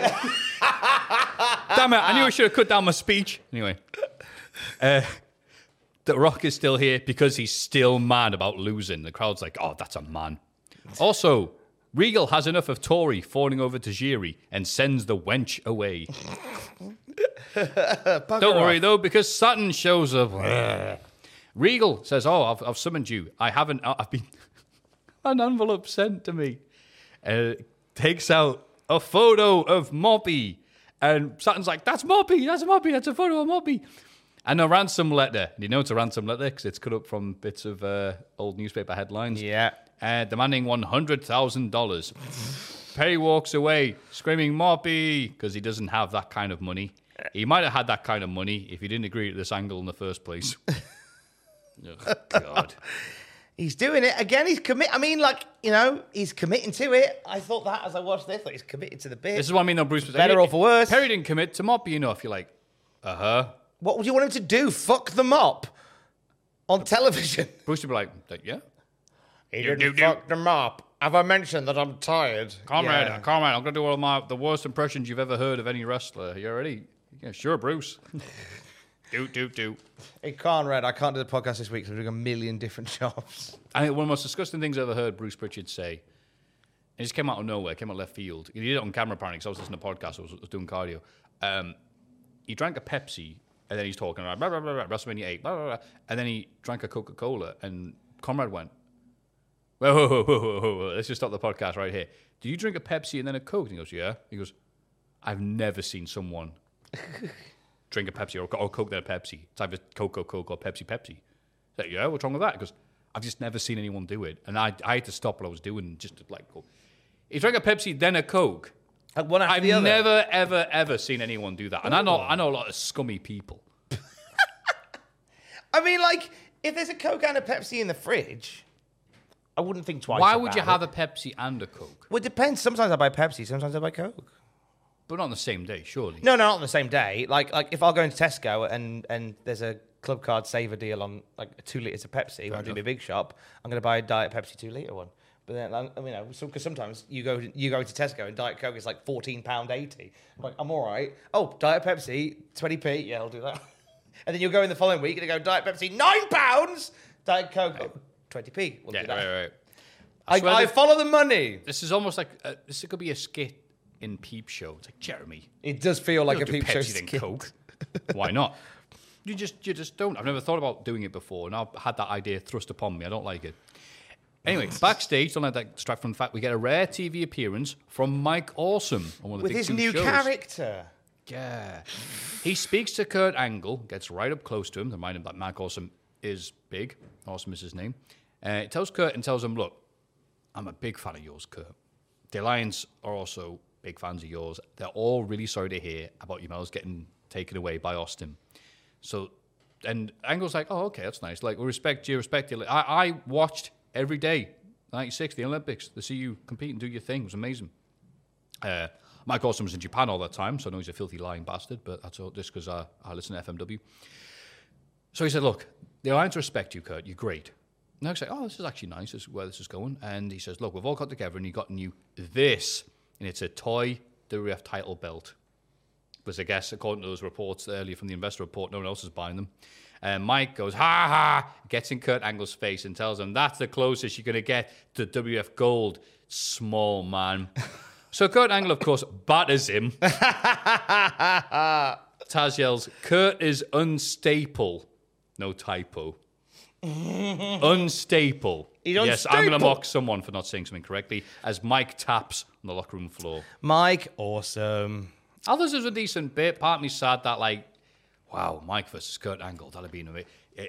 Matthew, let it go. No, it wouldn't. Matthew, the car crash was years ago. You're not responsible.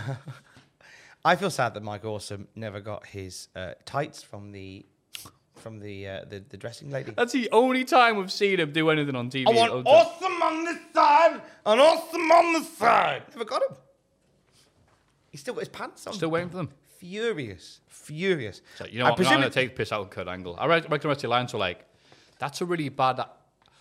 there's actually room for people to get pushes. Yeah, you know what? Hurricane think that's a good idea. Canyon thinks that's a good idea. Yeah, go ahead, right? You idiot.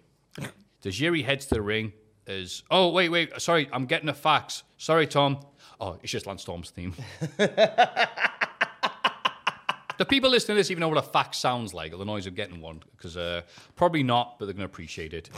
I doubt. Fax is like a TikTok, but on paper. Tajiri gets the tarantula quickly as the crowd loves it. Taz hates it because it's an illegal hold. And he has got a point. It does look good, but it is in the ropes. It is an illegal maneuver, Your Honor. It is an illegal I said, but Taz wants to make a stand.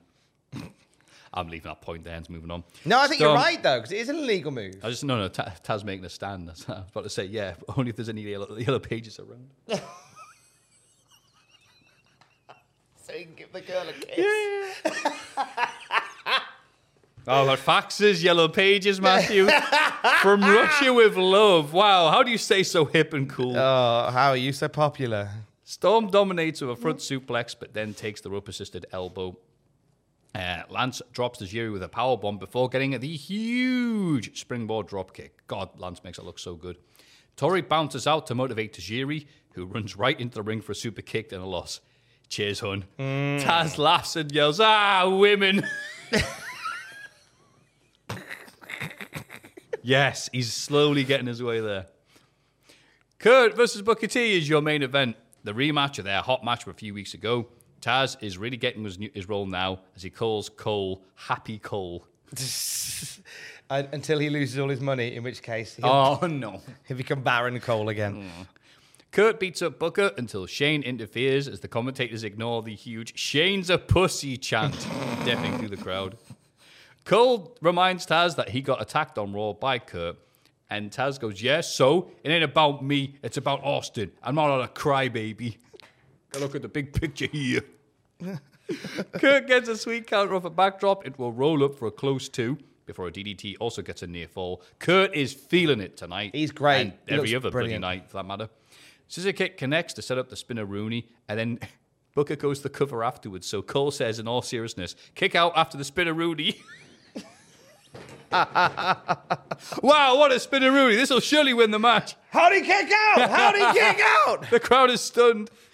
Kurt gets a quick angle slam to turn the tide. Straps Dune. And Shane lands his own slam on Kurt as Little Nate, the evil WWE referee, allows it. So The Rock comes down and decks the ref, because The Rock's just mad and needs to vent, and batters Shane to remind the TV audience that there's a crowd here. Because there was a huge peak, and then kind of like, all right, cool, yeah, Spike Dudley mixed tag. And I was like, oh, now it's back up again. All right, great. Shane immediately interferes on Kurt, so Angle belly-to-bellies him across the whole damn ring. Kurt and Rock celebrate in the ring, so I guess that's the match. And Rock goes to leave, but Kurt stops him and motions to the guy at ringside to, "Hey, throw me some milk." And Kurt and Rock celebrate by buzzing some milk like Austin with beer. And Kurt drinks even more as Rock's kind of reluctantly like, I'm not doing this. All right, just for you, He Kurt. gets into And then it. Kurt's like, yeah, give me more. Now, the story here... I was going to say, do you know the story? Yeah, tell the story. Kurt revealed this on Twitter recently this year, actually, in fact, that the milk had been kept at room temperature for a few days before this. So it was not pleasant to drink. So as you know, I noticed and watching back with knowing this in slow-mo, back and to the left, seeing Kurt Angle doing the thing that Austin does to make sure none of that, like, it's going in his mouth and dripping out instantly. He's like, oh, okay, here we go. Kurt Angle, the hardest working man in wrestling, whether he's wrestling matches or drinking gone-off milk. And it's one of my... If I was a professional actor, right, Matthew, in the scene, you need to vomit. All I need to do is think about gone-off milk. There you go. I'm already souring the idea of talking about it. Is there anything else to add to this match, Tom? Be quick. Why not just buy milk on the day? They've got a lot of stuff to be thinking about. Yeah, but it's always somebody does like a Tesco run or something during a You can't go to Tesco's for your milk and then go to your dealer for Somers. It's just too old. You can if they're next The dealer's door. in West, the Tesco's in East. It's like, come on, can you just deal with it? Cheers. Nah, you know what? It was a sports entertainment-y main event. I'll definitely do that. However, still got some time left on Not the show. the end yet. However, Austin, with his medals, mocks Kurt for feeling all proud. He's on some sort of bridge somewhere. Maybe Nash Bridge is... No, maybe not. Austin bets Angle has been proud all his life. What? Proud when he got that scholarship. What? Proud of getting into college. What? Proud of the Olympics even. Well, all Kurt needs to do is ask for them back, and Austin will give them to Angle. What? Oh, what? Are you so proud you can't ask for something? Well then, how about if I make you beg for them? What? Oh, too proud to beg? What? No. You know what? I don't want you to beg anymore. How about you cry for your medals? What? That's what you do when you want something. You get on your knees and you cry, Kurt. You cry about this and you cry about that. Come on, Kurt. Cry for Austin. Cry for Austin, you get these back. Look at you. You can't do the right thing for you or your country. What? Yeah, Captain America can't do the right thing for anybody. You don't want to beg. You don't want to cry for them. I guess you don't want them. That's what that says. You've proven, Kurt, that you're a coward. What? So, I'm getting that sinking feeling. Oh, you don't want to cry or beg? Well, if you don't want them, I don't want them. What? I already got the title. That's all I need. I pledge my allegiance to the red, white, and blue. And then Austin looks down and there's a red, white, and blue cinder block. I beg your pardon. No, Angle pledges the red, white, and blue. Austin pledges allegiance to himself and himself only and launches them into the river. Sploosh. Take that, you lily-livered punk. What? Like, part of me was going, what, Austin couldn't show up tonight? Fair enough then. And the other segments were a bit silly, a bit, as we said before, point and click. This little tirade at the end here, no, I was happy with this. I was all out with this. I believe I had to quickly just check it then as you were beautifully describing the dialogue from Austin, which I thought was excellent.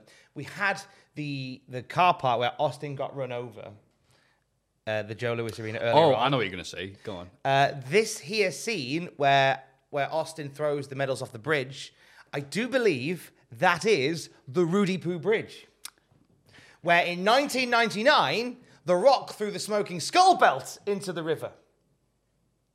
That's right.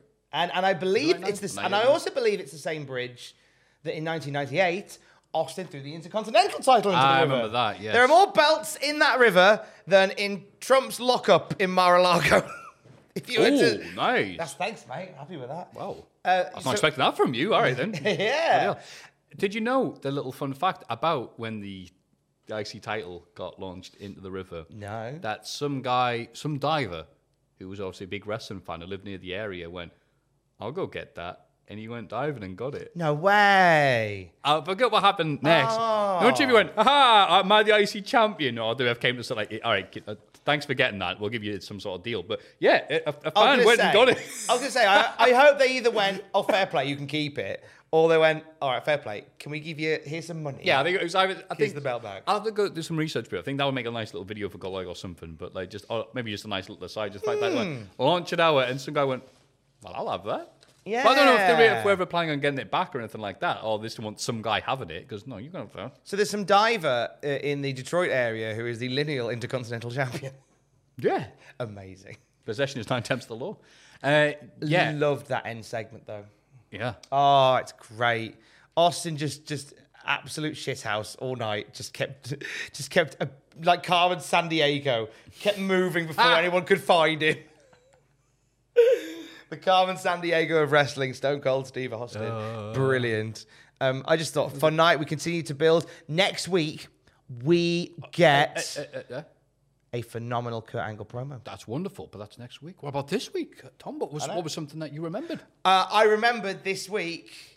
It sounds really daft. It's one particular shot, which I've probably used as the thumbnail for the podcast. That dude diving.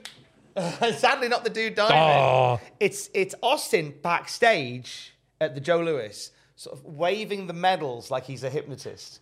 I see that shot seems to stay with me of Austin with with my favorite belt, the big eagle on his shoulder, and just waving these belts in front of the camera to Angle, taunting him all night. So I liked that. I also remembered how I did the Leonardo DiCaprio reaction before I knew what that was when I saw Austin driving through the car park. Well, Joe Louis Arena! I don't think the commentators pointed that out either. No, I don't know why they didn't. Probably because Taz was like Dolph Ziggler, should have been me. Should have been me bursting out of that boot. Did you remember anything, or was this where you weren't watching? No, I remember this. Apparently, I'm sorry if I set you up and then set you down. I must have just missed a few. No, that's fine. I was secretly watching it, I guess. Everything smuggled in. I remember watching the Hurricane and going, "What the fuck is this?" But then, obviously, I'm like everybody else. But like, that's why Twitter can be, or social media we have now, is like the instant reaction. It's like you get to see people go like, "Yeah, this is a bit butts on the seats," and then fast forward a few weeks. Oh, I've always liked this. Yeah. Wow, I really like it. Now I get it. So good on Shane Helms for really turning, making lemonade out of lemons there. Yeah. Excellent work. For the Hurricane. Yeah. Something you forgot, Tom. Fucking Rhino pinned The Rock. Holy shit. Rhino pinned The Rock. Didn't know that happened. 2001. Holy shit. And you know what? Okay, there was some shenanigans in and around it. It wasn't clean as a whistle. But my God, The Rock, on 2 occasions, made that gore look like the fucking business and put Rhino over. Yeah. That's ace. I love that. Looking at you, Jericho. Yeah. Looking at you, you fucking getting a concussion, you bastard. I love Rock comes back and he's straight away like putting people over. Yeah. Do you know what I always remember him doing? Like I always remember The Rock did. Okay, we read in the Riot Act with the Booker T promo when he came back. Who in the blue hell are you, sucker? Da, da, da, da, da. But right now, yeah, I get it. They need Rock as that. Hey, we need the Rock. Yeah, right now that's because it. we haven't got the ratings. So, so it goes the. But as years go on, like The Rock will. I remember The Rock coming back. I think maybe 03 or 04. And taking some strikes off La Resistance. It'll be 03, yeah. I'm like, obviously he beat him, but he made him look pretty decent. Yeah. And Hurricane again, back to him. There you go. The Rock on this show, losing to The Rock, Hurricane being born on this show proper. Star-crossed lovers that will find each other in 2003. Hurricane will pin The Rock as well, which would be a phenomenal sight to see. So yeah, Rock at his finest here, making Rhino look like $100 fucking in Detroit. What did you forget? That promo from Austin. The one at the end. The one at the very end. You're going to cry? You're going to cry? You can beg for me? Beg for me? Cry for me? You just ask them, Kurt. It's all you need. Just ask them. I'll give you them. Just that psycho look, and he's just a that. He was doing a lot of them in like 96, 97, I guess. Maybe like some guy's arm sticking out and interviewing him, whatever. But like not at this level, not this style. And the headline a show, essentially. What? And then the words are slightly annoying because it becomes like a nervous tick that you can't get rid of. But just the rest of it, like, oh, so you're too proud? You want proud? You don't want these? Oh, if you don't want them, Austin don't want them. All right. And then again, the red, white, and blue cinder block. It's great, isn't it? Because he threw it over because obviously, it went over and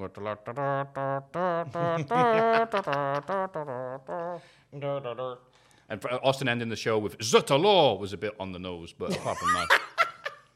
We get at least 2 fire promos or 2 fire segments out of this that come off the back of this bit. Because we have more fun on the bridge. Who are you, Ted? Well, then I was going to go for a Ted Kennedy reference. I was going for the bridge zone thing from Sonic on the Master System. That works as well. Damn it. Which one was it? So we get some more bridge shenanigans as Matthew looks for the Ted Kennedy thing. And we get possibly, I think, one of Kurt Angle's greatest promos, I think. I've remembered it as such. I mean, I'm excited to see it. I think it's next week. I think it's before the September 11th SmackDown. I think it's that week. I remember it was Ted Kennedy. Yay! So it's not worth that build-up. I'm sorry. Yeah, I remember the one you're referring to. I think it's let's go over it next week or the week afterwards. Surely, it'll be nice if it's next week to send us home to 2023 in a happy state. It might be. We will find out together when we are back together next week. What you got coming up this week? Work. Work. December. Ugh. I mean, I'm so happy with the content we're making here. There's a lot to cram in because we all then... So basically what's going to happen is over Christmas, there's going to be a lot of videos put together around that time. I'm doing news videos during Crimbo Limbo, which I'm quite excited about. I'm doing solo news videos. So I'm going to be like the one-man news team. I might have a little network radio, network television, I'm mad as hell and I'm not going to take it anymore moment. You have to wait and see if that happens. But the rest of the time, we're just, this week and next, we're just spending it putting together lots of stuff for you to watch over Crimbles. Ooh. Oh, yeah. That'll be us, the road to the culties. The road to the culties begins here. Ooh. You might have already heard the beginning of the road to the culties. It was on the podcast last night. Ooh, tease. Yes. Tomorrow on the podcast feed, you have an episode of the Cultaholic Classic Nitro review. Because we were meant to put an episode out on Thursday. However, as I mentioned at the beginning, I was poorly on Wednesday when we normally record it. So Sam and I recorded an episode on Friday morning. And I thought, rather than you waiting another week to hear it, just so everything keeps in time, you'll hear a Nitro review tomorrow. How about that? 2 classic reviews in a whole weekend. You lucky fuck. Enjoy that. Especially if you're a nurse. Hey! And, of course, classic@cultaholic.com is our email address. It's your last chance to drop us an email before the end of the year, before next week, for Thursday morning at 10:30 a.m. GMT. That's how long you've got. And until we are next back together, he is at Matthew Gregg on Twitter. I'm at Tom Campbell on Twitter. We're at Cultaholic on Twitter. Don't forget to join us for Rhino Pinned the Rock. Love you, bye.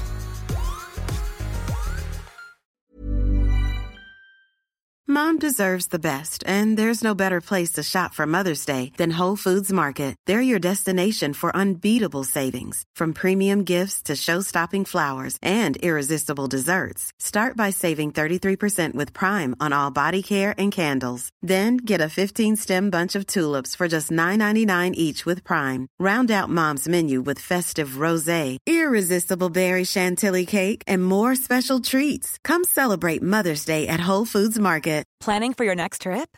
Elevate your travel style with Quince. Quince has all the jet-setting essentials you'll want for your next getaway, like European linen, premium luggage options, buttery soft Italian leather bags, and so much more. And is all priced at 50 to 80% less than similar brands. Plus, Quince only works with factories that use safe and ethical manufacturing practices. Pack your bags with high-quality essentials you'll be wearing for vacations to come with Quince. Go to quince.com/pack for free shipping and 365-day returns. For all the wrestling headlines in just 10 minutes, search Cultaholic Wrestling News on Apple, Spotify, or wherever you get your podcasts from.